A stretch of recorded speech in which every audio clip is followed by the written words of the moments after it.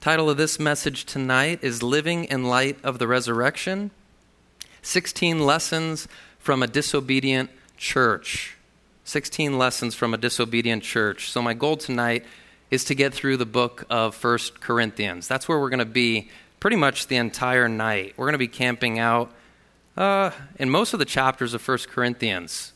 It's almost like 16 little sermonettes, if you will. 16 little sermons. Paul's addressing different things that are going on in the Corinthian church. And the Corinthian church is kind of like the church in America in many ways. They were wealthy. There was immorality all around them. They were, I think, the third largest city by the 2nd century in the Roman Empire, in Corinth. And much of the sin in the city around the church was making its way into the church. And what does Christ say about his bride? He's coming for a pure bride. He will not tolerate sin in his church, and neither would the Apostle Paul. So he writes this letter. Now, part of this teaching I shared in Texas when I was blessed to go there several months ago now, and my wife said she really liked the message, so she asked that I share it again, and the only problem was much of my notes, I think, were lost somewhere at the airport. Some baggage terminal area somewhere in some airport my notes are. I don't know where they are, but I had a couple of the notes from that teaching, and so bear with me tonight because I scribbled some more things down and tried to remember all that I taught on back there in Texas several months ago.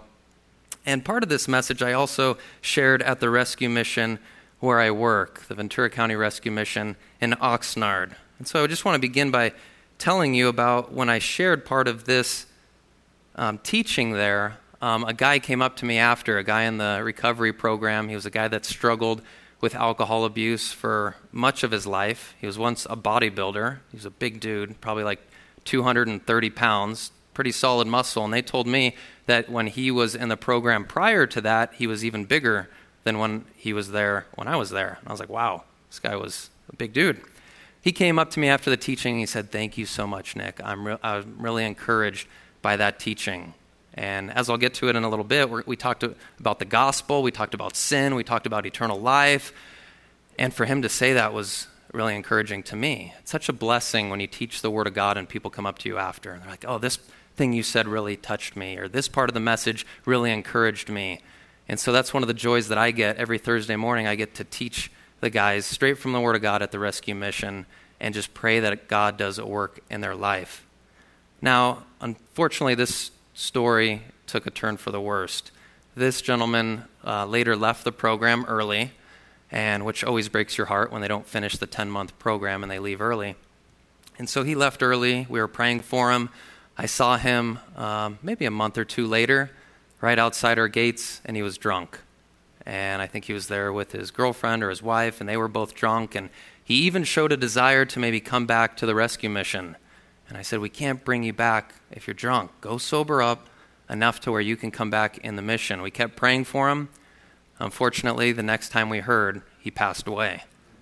And that's what we deal with where I work. And even talking about it right now makes me emotional because one day you're talking to an individual, you're encouraging them in the Lord, you're preaching the word, and not too long after, you hear a story like that, and you don't know how they finished. You pray that he cried out to the Lord at the end, but you just don't know. And so every time I teach the Word of God, I'm passionate. I understand that it might not be it could be the very last time that I talk to those individuals. It could be the very last time I teach. It could be the very last time that those sitting in front of me are alive. And that's just the fact of the matter.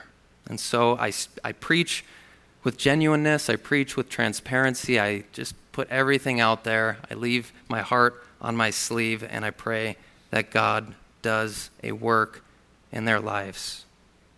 And so 1 Corinthians 15, there's 16 lessons from this letter that I want to look at. We're going to go chapter 1, verse 10. I might spend a little bit more time on one chapter than another. My goal is to get to 1 Corinthians 15 and really camp out there for several minutes. But let's look at 1 Corinthians chapter 1, verse 10. It says, "Now I exhort you, brethren, by the name of our Lord Jesus Christ, that you all agree and there be no divisions among you, but you be made complete in the same mind and in the same judgment. The problem in chapter 1 that Paul is dealing with is divisions in the church. They're saying, I'm of Paul, I'm of Peter, I'm of Apollos. And Paul's like, really? Why are you picking favorites? We're not Jesus. Worship him. Look to Christ. It's not about us. Get your eyes off of yourselves, your pride, your arrogance, your overconfidence. You need to get your eyes on Jesus Christ.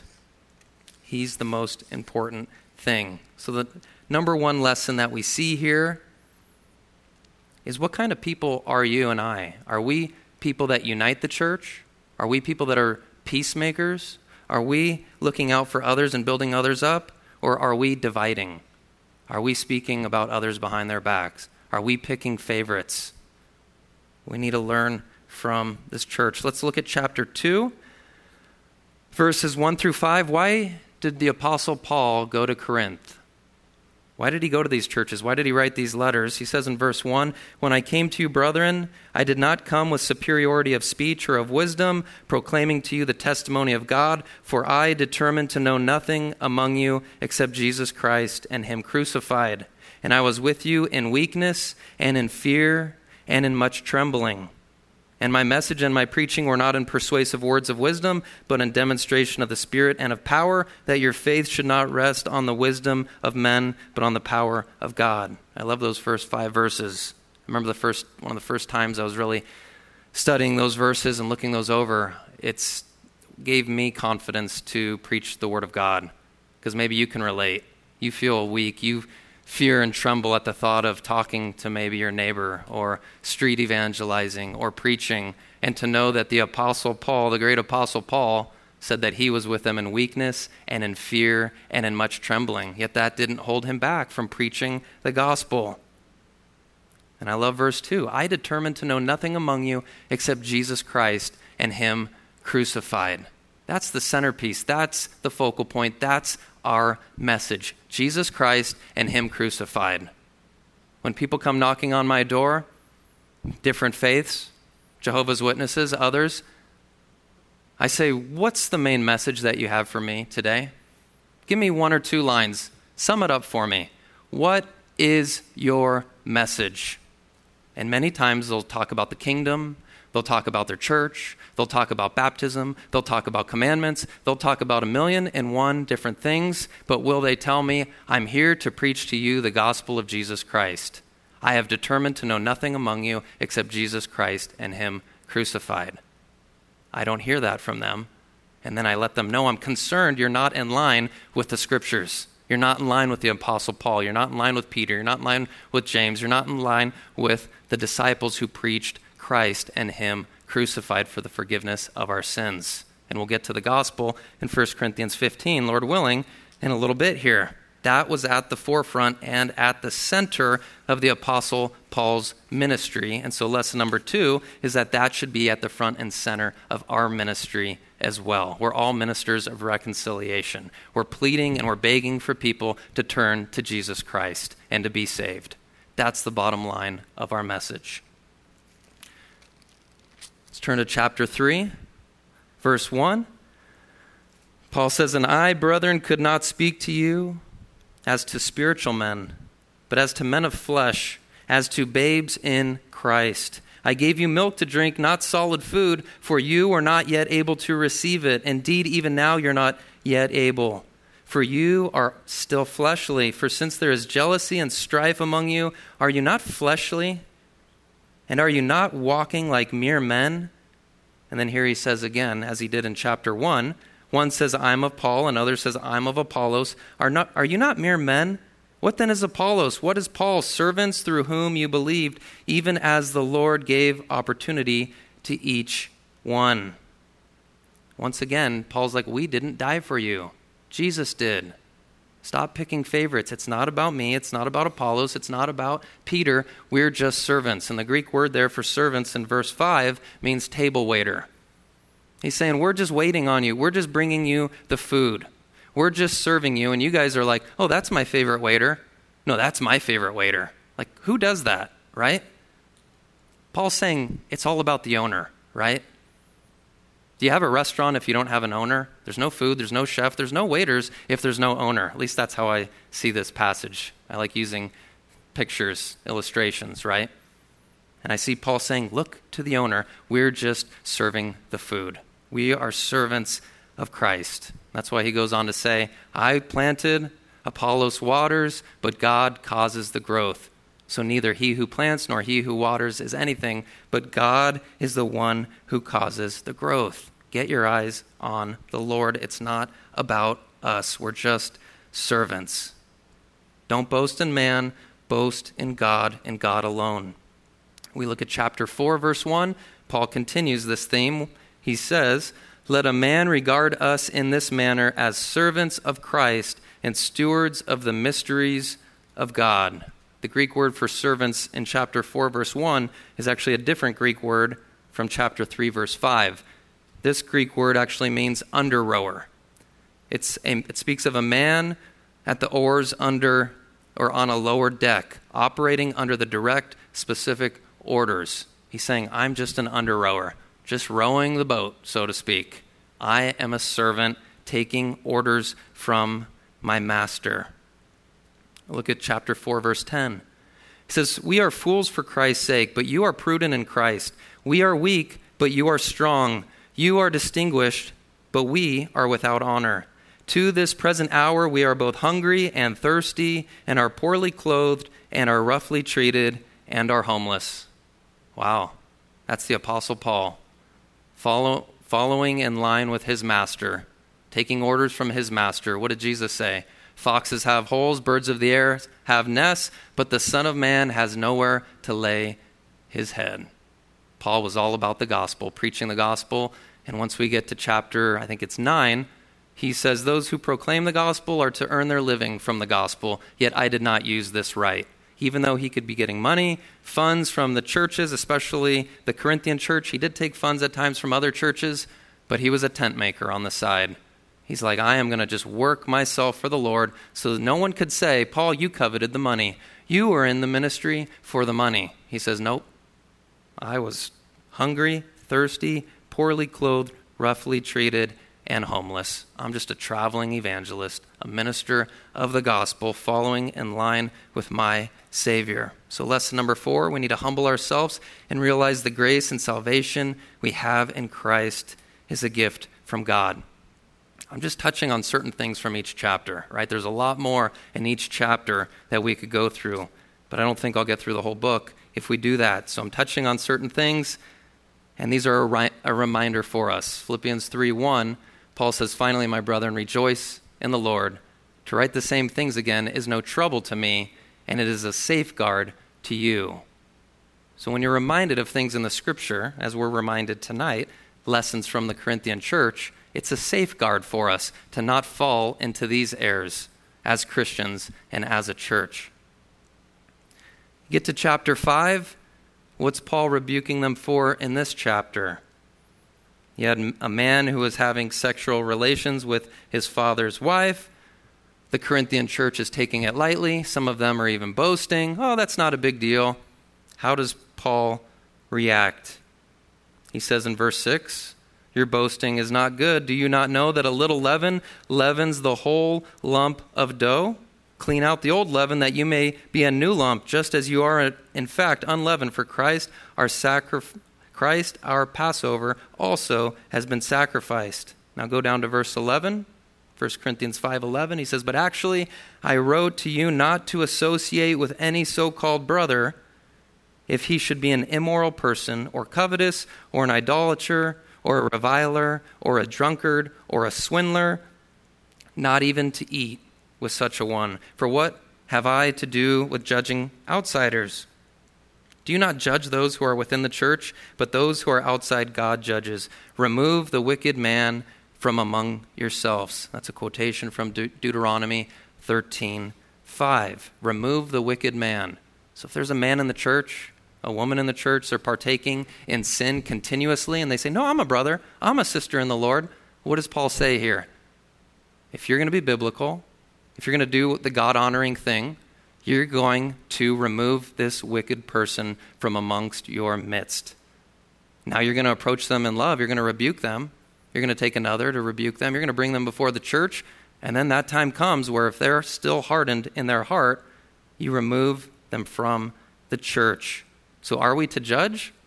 I mean, Paul says in verse 12, do you not judge those who are within the church? And even in verse 3 of chapter 5, he says, I have already judged him who has committed this. We are to judge those in the church with righteous judgment. We're to be discerning of good and evil. So lesson number 6 for us, well, that was lesson 5. Lesson number 5, don't take part in the immorality of the world. We want to be holy as God is holy. What does it mean to be holy? Separate from the evil that's in this world. And unfortunately, sin crept into this church to the point so horrifically that they're taking part in sins that Paul even says, this is even outside of the bounds of many in the world that you guys are taking part in this. This is truly wicked stuff. And we get to chapter 6, and you get one of the strongest rebukes in this whole letter, or at least one of the strongest warnings, verse 9 through 11. He says, or do you not know that the unrighteous shall not inherit the kingdom of God? Do not be deceived. Neither fornicators, nor idolaters, nor adulterers, nor effeminate, nor homosexuals, nor thieves, nor the covetous, nor drunkards, nor revilers, nor swindlers shall inherit the kingdom of God. I love verse 11. Such were some of you. But you were washed, you were sanctified, you were justified in the name of the Lord Jesus Christ and in the Spirit of our God. That's the church. The church was those things in verses 9 and 10. Many of us can find your past identity perhaps in those things, but such were some of you. Past tense. You were that, no longer. If any man be in Christ, he is a new creation. The old things have passed away. Behold, all things have become new. You're no longer to identify as those things anymore. You're no longer a thief. You're no longer a homosexual. You're no longer a covetous person. You're no longer an idolater. You are worshiping Christ now. You're a new creation.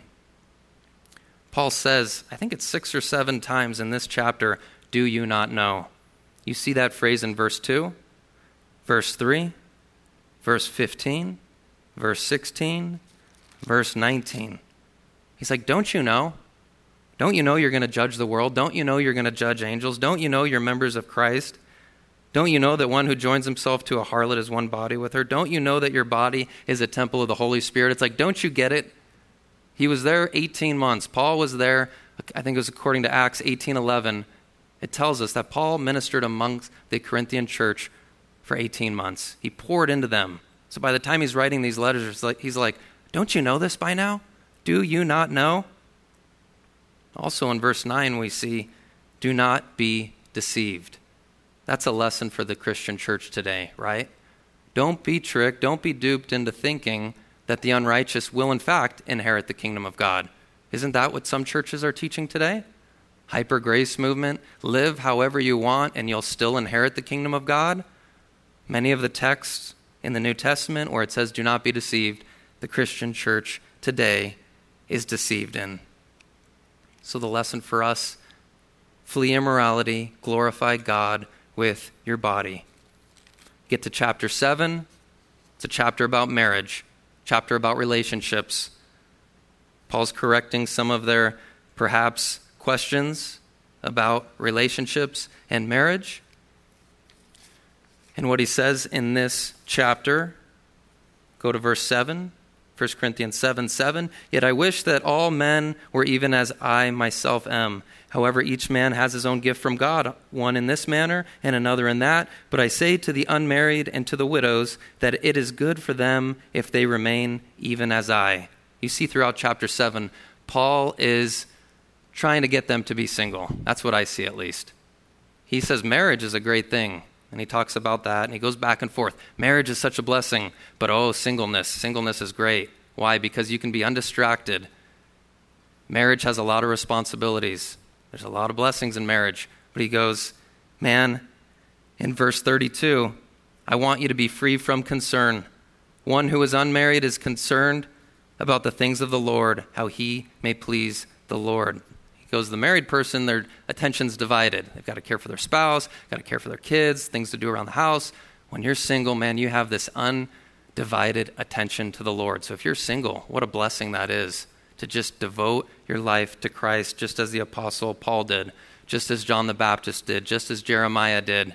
What a great way to serve the Lord. So lesson number 7, marriage is a beautiful blessing, yet singleness in some ways is better because you're free from the concerns of marriage and can have undistracted devotion to the Lord. It's more blessed to give than to receive. So if you're single, get busy for Jesus and be blessed. Get to chapter 8 now. Chapter 8, verse 9. Paul's talking about liberty in this chapter. He's talking about Christian freedoms. You get to verse 9. He says, but take care lest this liberty of yours somehow become a stumbling block to the weak. They're going to the temple. They're eating food that was, I believe, sacrificed to idols. And Paul's saying all food is declared clean. I mean, it's food. There's no demons. There's no such thing as an idol, really. It's just a piece of wood. It's just a piece of metal. Eat the food. Pray. Pray before you eat and enjoy. But you need to be careful. You have this right. You have this freedom to do this.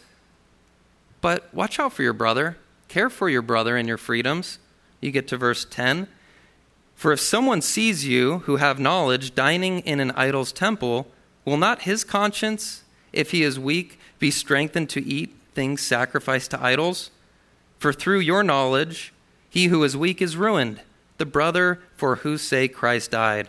And thus by sinning against the brethren and wounding their conscience when it is weak, you sin against Christ.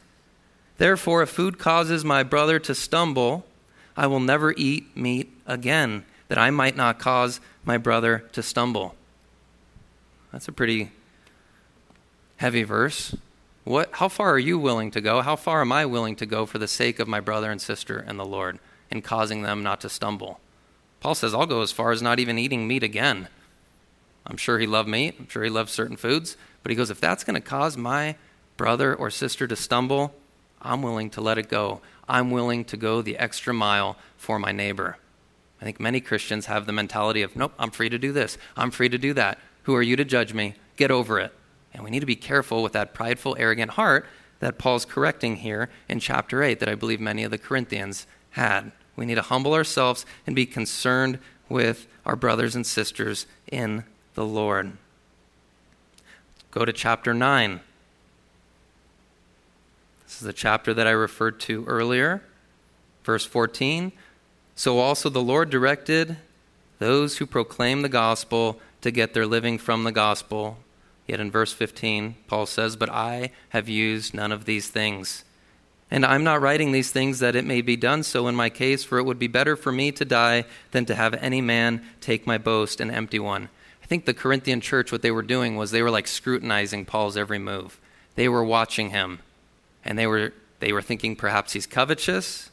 They were looking at who he was traveling with. I think Paul was traveling with maybe Timothy, maybe other disciples, and maybe there was even a woman amongst their midst. And that's why Paul says earlier in the chapter, in verse 6, he talks about, or do only Barnabas and I not have a right to refrain from working?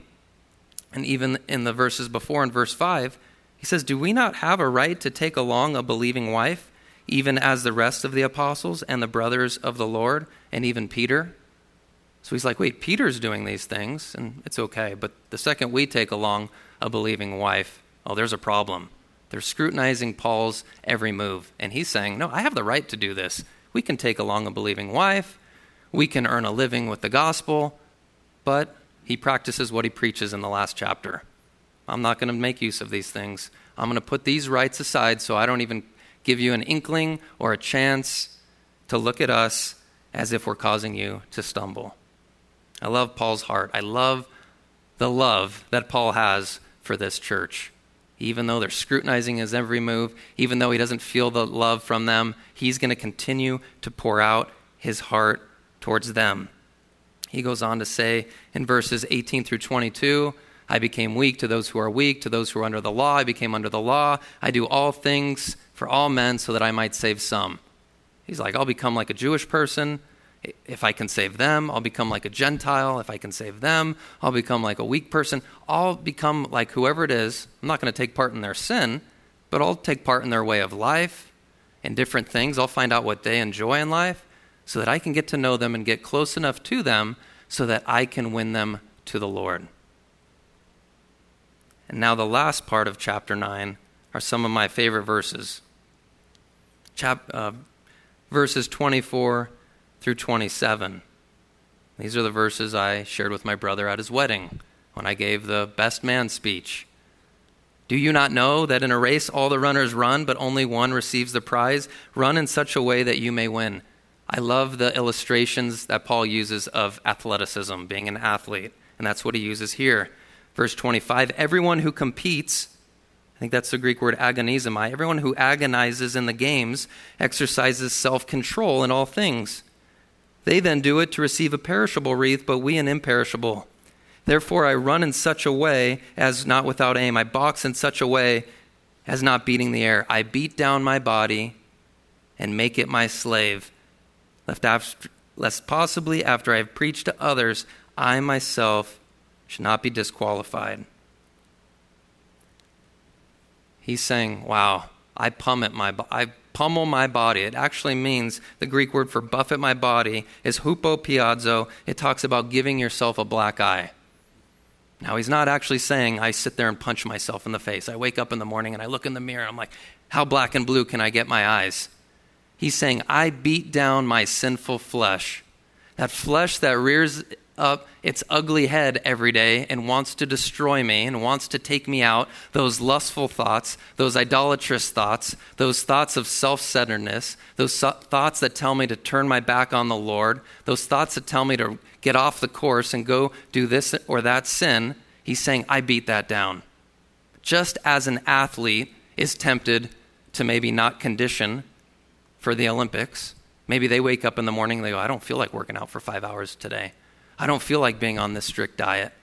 I don't feel like preparing to win the gold medal. What do? Do they just give up? If you're an Olympic athlete, if you're a gold medalist, if you're Michael Phelps, what do? You beat down your body as the Olympian and you wake up and you say, no, body, I'm going to work out this amount of hours a day. I'm going to eat these foods. Why? Because your goal is that prize. Your goal is that earthly wreath that Paul's talking about in this passage. What's our goal? The imperishable wreath of heaven. And Paul's saying, what's more important, a gold medal or heaven for all eternity?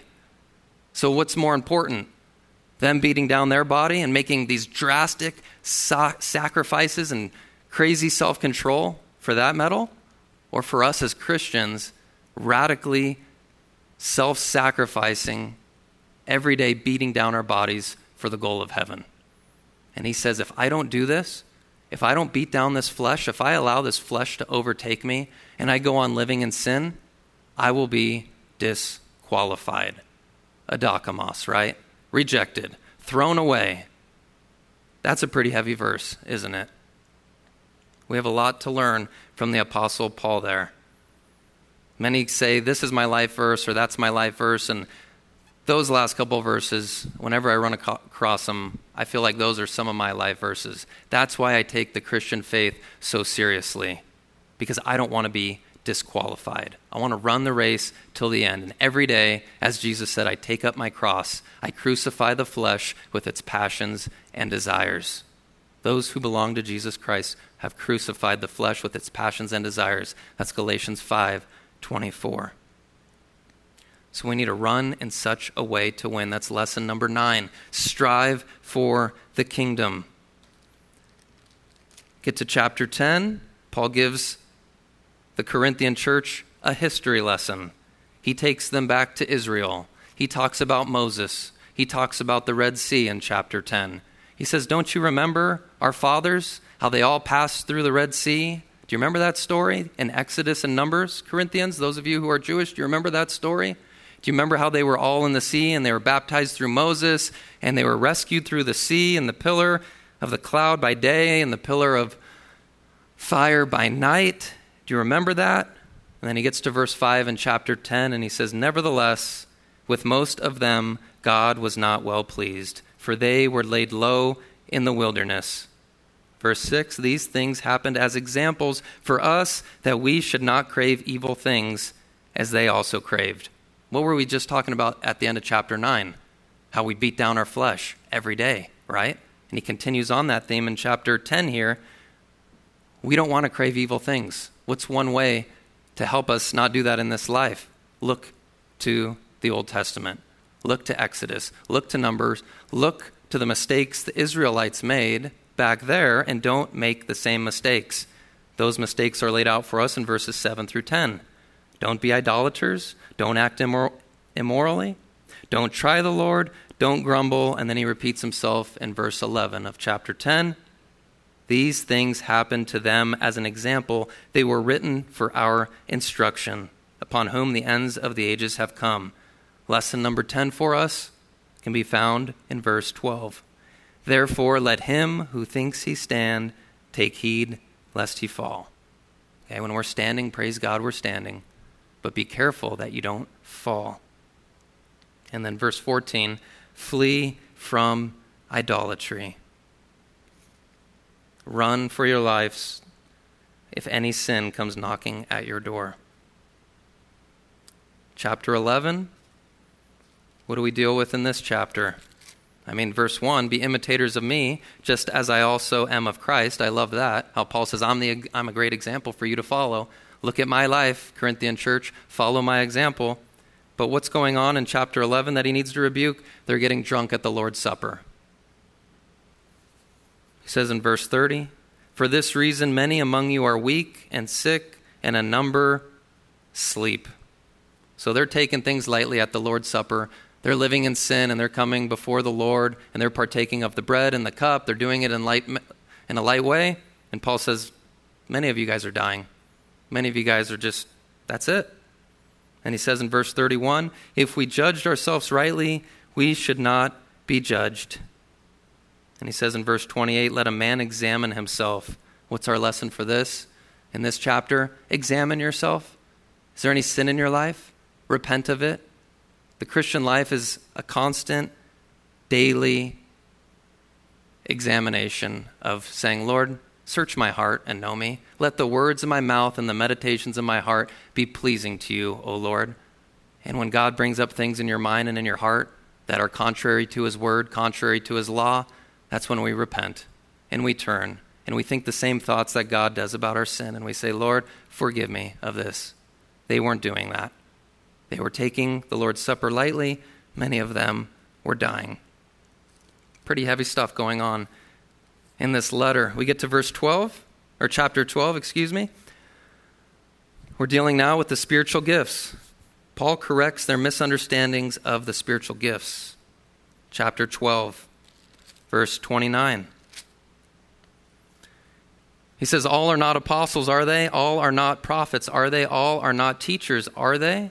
All are not workers of miracles, are they? All do not have gifts of healing, do they? All do not speak with tongues, do they? All do not interpret, do they? But earnestly desire the greater gifts. What's our lesson in chapter 12? Earnestly desire the greater gifts. Why do you want to desire the greater gifts? So that you could show off? So you could be like, wow, look at, I give a great teaching. I can do an awesome healing. I can speak in tongues. No, the gifts aren't about us. They're about serving others. And we're going to see that in 1 Corinthians 14 when Paul again picks up with the spiritual gifts. The spiritual gifts are to edify and build up the church. And so you earnestly desire the greater gifts so that you can to a greater capacity serve and bless and build up others. So we're to aggressively desire the greater gifts. I forget to do that. I need to pray more for that. I don't know about you guys, but Lord, I want those greater gifts. Because when we have the heart of God, we want to serve and bless others more. And that leads us right into chapter 13, the love chapter. They had a wrong view of love. I gave a teaching last night at my house, and we dealt with this chapter. My teaching that I gave last night was loving the unlovable. And I said, newsflash for you guys, that's how I began the teaching. I said, we're all unlovable. Did you know that? I mean, why? Because we're all still in our sinful, fleshly bodies. And at times, it's hard for people to love us. I said, when I get home from work after a long day, and I'm tired, and I'm cranky, and I feel like the guys at my work just drain me of just every ounce of energy that I have, and I have to sit in my car for a couple minutes saying, Lord, when I walk through that door, help me to serve, help me to love, help me to care for my children and my wife, help me to put their needs and their desires and their wants before mine. And so I walked in the door last night, and my wife looked at me, and we're both like, we just had that look on our faces like, man, we're both tired. We're both exhausted. She's like, I haven't slept all day. And I'm like, oh man, I had a long day at work. And it's hard to love the unlovable. I'm unlovable when I get home after a long day at work, but my wife is gracious to me. Paul defines what love is in 1 Corinthians 13. When you think of love in our culture today, it's more of an emotion. It's more of a feeling. Oh, I love you. It's this feeling, this honeymoon phase, which I mentioned last night. But what happens when that honeymoon phase wears off? What happens when 10 years down the line, your kids are nagging at you and you're working long hours and you have bills to pay and life gets hard and those feelings and those emotions aren't necessarily there every single day? Then what do? You say, okay, I'm out of this relationship. I'm leaving. I'm gone. That's what many in the world do, right? But is that Christ-like, God-like, self-sacrificial, agape love that Paul mentions here in 1 Corinthians 13? You know, when Jesus was in the Garden of Gethsemane, I think the emotions maybe and the feelings told him, this is going to be rough to go to the cross. You're going to have to bear the wrath of God, the sins of the world. So why don't you go back? And that's where he said, Father, if it's possible, let this cup pass from me. Man, he's battling in the spirit and in the flesh. Even though he didn't have a sinful fleshly nature like us, he was human. He did take on our nature to a certain extent. But what compelled him to go to the cross? Love. Not the emotion or feeling necessarily, but the self-sacrificial love of wanting to lay his life down. And that's where he says, Father, not my will be done, but your will be done. That's how love speaks, right? Not my will, your will be done. I get home from work after a long day. I say, Lord, not my will be done, but your will be done. Help me to serve as Jesus served me and loved me. And in chapter 13, Paul breaks down love. Verse 4, love is patient, love is kind, it's not jealous, it does not brag, it's not arrogant, does not act unbecomingly, does not seek its own, it's not provoked, does not take into account a wrong suffered, does not rejoice in unrighteousness, but rejoices with the truth, bears all things, believes all things, hopes all things, endures all things. Love never fails. And so I like to examine my life when I read those verses, and even in the first 3 verses, Paul mentions these different things that he can do. I can give my body to be burned. I can give all my possessions to feed the poor. I can speak with the tongues of men and of angels. I can have prophecy and all knowledge, and I can do all these things. But if I don't have love, what am I? He says nothing. Love is at the forefront and at the center of all we do as believers. You can have all knowledge. You can deliver your body to be burned. You can give all your possessions to the poor. You can work at a rescue mission. You could be a pastor. You could have some great gifts. But if you don't have love, you're nothing. Love is at the forefront of all we do as Christians. And that's lesson number 13 for us. So we're almost there. Trying to get to 15. Chapter 14. Chapter 14. The word edification is used 7 times in chapter 14. Once again, he's talking about the spiritual gifts. And he says in verse 12, so also you, since you are zealous of spiritual gifts, seek to abound for the edification of the church. That should be at the forefront of our minds, to build others up. And that's what I mentioned in chapter 12. So the lesson for us in chapter 14 is to seek to build others up. Now we get to chapter 15. Chapter 15, the chapter of the gospel. Listen to how one commentary describes chapter 15. It says, "It is more important than any other portion of this epistle, as it contains a connected and labored and unanswerable argument for the main truth of Christianity and consequently of Christianity itself. And it is more interesting to us as mortal beings and as having an instinctive dread of death than any other portion of the epistle. It has always therefore been regarded with deep interest by expositors, and it is worthy of the deepest attention of all. If the argument in this chapter is solid, then Christianity is true. And if true, then this chapter unfolds to us the most elevated and glorious prospect which can be exhibited to dying yet immortal man." It's a very powerful chapter, 1 Corinthians chapter 15. Paul uses a logical argument in this chapter called reductio ad absurdum. He wants to show the Corinthians the absurdity of their argument. And what is their argument? They say, "We do not believe that there is a resurrection of the dead." After everything else that Paul has corrected in the first 14 chapters, which is a lot, now you get to chapter 15, and they're doubting whether there's a resurrection. When what is at the forefront and at the center of Paul's teaching? What do you think he taught them for 18 months when he was there? The death, the burial, and the resurrection of Christ. Imagine how frustrating this must be for the Apostle Paul. Let's see what Paul says. Verse 1. "Now I make known to you, brethren, the gospel, which I preached to you, which also you received, in which also you stand." So this isn't their first time hearing the gospel. He says, "I preached it to you, and you're standing in it." Verse 2, "By which also you are saved, if you hold fast the word which I preached to you, unless you believed in vain." So what happens if they don't hold fast? What's the same point that he made in chapter 9, in chapter 10, and now he's making here in verse 2. You're saved if you hold fast. If you don't hold fast, what you're showing is that your belief is in vain. What you're showing is your faith is empty if you don't hold fast and live for the gospel to the very end. Verse 3, "For I delivered to you as of first importance what I also received, that Christ died for our sins according to the Scriptures, and that he was buried, and that he was raised on the third day according to the Scriptures." I wish our friends in the back there didn't leave, because I wanted to make this point to them again. We had 4 friends back there in white shirts. One of them gave me a thumbs up when he just walked out, so praise God. What's the most important thing once again? Look at verse 3, "I delivered to you as of first importance." This is the most important thing, that Christ died for our sins according to the Scriptures, that he was buried, and that he was raised on the third day according to the Scriptures. Once again, that's at the forefront of what we do as believers. That's what we preach, the gospel of Jesus Christ.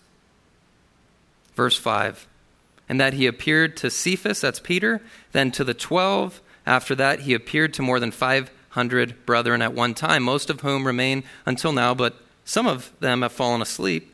Then he appeared to James, then to all the apostles. Last of all, as it were, to one untimely born, he appeared to me also." That's a pretty big list of people that Jesus appeared to, right? He died, he rose, and he didn't do it in some secret dark corner of Jerusalem and then just rise to the Father and say, "Everyone must believe that I rose from the grave and have blind faith." No, he appeared to more than 500 people. And Paul says some are still alive today. Okay, Corinthians? If you don't believe me, if you don't believe Peter, if you don't believe James, go talk to the hundreds of other witnesses that saw Jesus face to face after the resurrection. Pretty compelling evidence. Verse 9, "For I am the least of the apostles, who am not fit to be called an apostle, because I persecuted the church of God. But by the grace of God I am what I am. And his grace toward me did not prove vain. But I labored even more than all of them, yet not I, but the grace of God with me. Whether then it was I or they, so we preach, and so you believed." Now here comes the argument, the main argument in verses 12 through around 20. Paul says, "So now if Christ is preached that he has been raised from the dead, how do some among you say that there is no resurrection of the dead?" He's going, does this really make sense? Okay, we're preaching Christ is raised from the dead, and you're saying there is no resurrection from the dead. Pretty foolish, right? Verse 13, "If there is no resurrection of the dead, then not even Christ has been raised. And if Christ has not been raised, then our preaching is vain. Your faith also is vain. Moreover, we are even found to be false witnesses of God, because we witnessed against God that he raised Christ, whom he did not raise, if in fact the dead are not raised. For if the dead are not raised, not even Christ has been raised. And if Christ has not been raised, your faith is worthless. You are still in your sins. Then those who have fallen asleep in Christ have perished. If we have hoped in Christ in this life only, we are of all men most to be pitied. And when I share this part at the rescue mission, what I often tell them is, if Jesus Christ didn't rise from the grave, shut your Bibles, throw them away, go back to your drugs. That's pretty heavy, right? That gets their attention. They're like, what? That's the argument that Paul is making here. If Jesus didn't rise from the grave, the scriptures aren't true, the prophecies weren't fulfilled, we're liars, you're not in the faith. Those who you know that died in the faith, they didn't go to heaven because their sins haven't been paid for. Do you see the ramifications, Corinthians? If you really want to say there's no resurrection, do you see how absurd that is? And what does Paul say in verse 20? But now Christ has been raised from the dead, the first fruits of those who are asleep. He says, of course Christ has been raised from the dead. I've seen him. Peter's seen him. James and John and the disciples saw him. The 500 saw him. Go see the tomb. It's empty. This wasn't done in a dark corner. This is fact. Jesus rose from the grave. So our preaching, therefore, is not in vain, and your faith is not in vain.